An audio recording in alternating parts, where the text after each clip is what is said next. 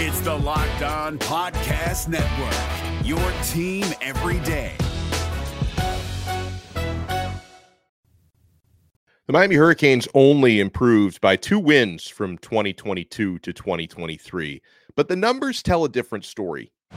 You are Locked On Canes, your daily podcast on the Miami Hurricanes, part of the Locked On Podcast Network, your team every day.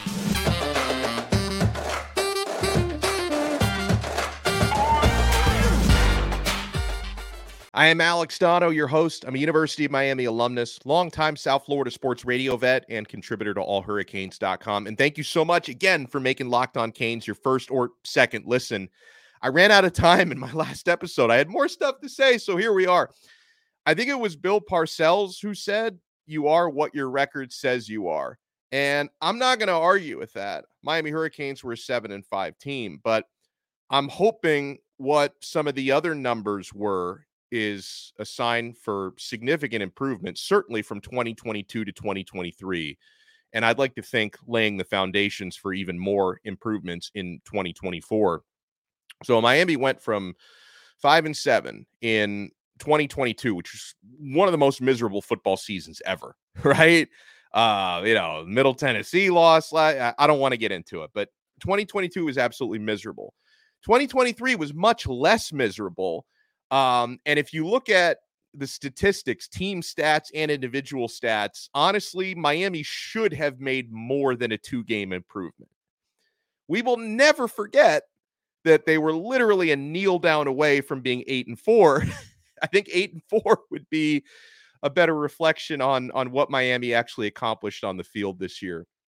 We've already given you guys some good stats that show big picture improvement from 22 to 23. Here's another one that was sent to me by a good friend of mine going back years. We were on WVUM together, student radio. Jeremy Marks Peltz, JMP, who sent me these numbers. 2023 versus 2022 Miami Hurricanes. 7-5 this year versus 5-7 last year. This year, Miami's plus differential was 120.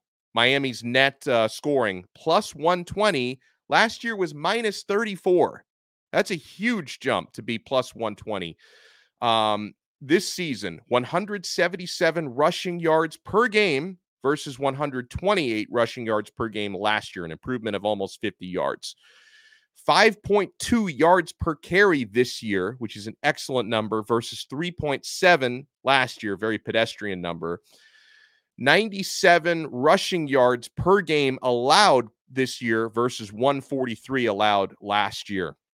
And we already talked about this a little bit earlier this week. I'll reiterate, this was a stat sent to me by our listener, BP, who says in 2022, Miami, in 7 losses, they lost by an average of 21 points. In 2023, Miami's 5 losses were by an average of 8 points. So again, if you go by the big picture numbers, Miami should have and could have made more than a 2-game jump this year. What were the big factors that led to only the 2-game jump? I already mentioned one of them. You take a kneel down against Georgia Tech, it's over. You're 8-4, right? You're literally 8-4. That's a 1-game improvement that came down to one bad coaching call. All right.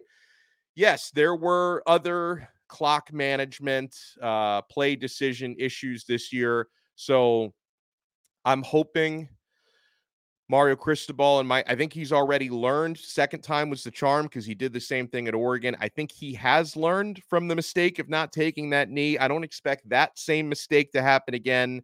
I also think that this offseason, and it's not just Cristobal, because obviously you have an offensive coordinator calling plays. You have analysts that are supposed to be helping you make these proper decisions when it comes to the analytics and, when to go for it, when not to go for it, when to pass, when not to. There needs to be a lot of self-reflection and self-scouting from the coaching staff because they need to tighten up and they need to sharpen up because, we talked about it last season. In most of Miami's losses, they were getting blown out. So we didn't have the luxury of having these discussions about how, hey, we were one bad coaching decision away from securing a victory, right? But this year we had so many close losses, those conversations came up. So we need to tighten up the coaching. The other big area I think that could separate Miami from, 7 wins this year, or maybe could have been 9 or 10 wins this year.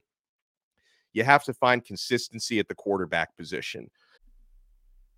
It's Kubota Orange Day. Shop the year's best selection of Kubota tractors, zero-turn mowers, and utility vehicles, including the #1 selling compact tractor in the USA. And now through June 30, get 0% APR for 84 months or up to $3,300 off select compact tractors. See the details at KubotaOrangeDays.com. Your family, your land, and your livestock deserve equipment they can count on. So find your local dealer today. That's KubotaOrangeDays.com. I try to give Tyler Van Dyke some benefit of the doubt because I know he, for much of the middle of the season, was playing through a lot of pain. I get it. Still made a lot of poor decisions. Still threw way too many interceptions. And Miami had to turn to the kid a couple of times. Emory Williams helped you win that Clemson game. Came up short against Florida State. They kept things very buttoned up for him. If Miami was able to hit more passing plays in that Florida State game, you might even be talking about a victory. I know Florida State's an excellent team, credit to them and all that.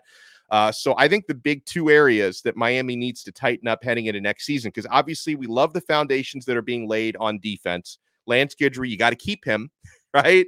Don't let anyone snatch Guidry away. But the defense is absolutely trending in the right direction. There's no question about that.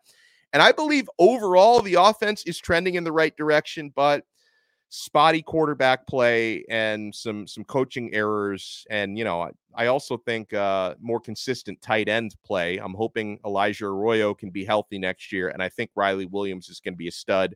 I look for him to really step up in year 2. But quarterback play is the big thing, because in several of Miami's losses, you're thinking, man, we were just competent quarterbacking away from winning that game. That if we had thrown maybe 1 interception instead of 3 interceptions, we're talking about a victory instead of a loss. So those are big areas that I look at. And if you guys want to get more involved in the program, Locked On Canes, we're here every day, sometimes twice a day. You can support the channel. If you're watching us on YouTube, hit that like button, hit the thumbs up, and subscribe. If you're listening to the audio version, make sure you subscribe on Apple Podcasts, Spotify, Google app, the Odyssey app. I do want to throw shout outs to a couple of new 5-star reviews that we've gotten. We get one from G.A. Kane 89. Thank you so much for the 5-star rating. Now, the review he wrote, thankfully, is outdated. I think he wrote this after either the NC State game or the Florida State game. I think the NC State game. He says, I can't believe how flat Miami's offense was. No sense of urgency, poor quarterback play, terrible play calling. And he writes a lot more stuff, but he does give us a 5-star review. So thank you for that. And we got a 5-star review from our guy, Chill, AKA Better Duck. You probably know him on social media as Better Duck. He says, I can't say enough good things about the Locked On Canes podcast, hosted by the incredibly knowledgeable and charismatic Alex Donno. Thank you. As a devoted Miami Hurricanes fan, the show has become an absolute must listen for me. Alex's passion for the team shines through in every episode, and his deep understanding of the Canes' history, current events, and future prospects is truly impressive. He covers all the bases from game analysis to player interviews and recruiting updates. It's evident that he's dedicated to providing his listeners with top-tier content. He continued the kind words, but if I read too many more nice things about myself, I'm going to blush, and it's going to be embarrassing. So I appreciate the review, Better Duck, and I appreciate all of you guys who leave us 5-star ratings and reviews. And if you do that, we will shout you out. It may not happen right away. Sometimes it happens after a couple weeks, but we will shout you out here on the channel if you leave us a 5-star rating and review. So thank you for joining us for the second time today, and we will do it again tomorrow. We will talk to you guys Monday on another episode of Locked On Canes, part of the Locked On Podcast Network, your team every day. Hey, Prime members, you can listen to this Locked On podcast ad-free on Amazon Music. Download the Amazon Music app today.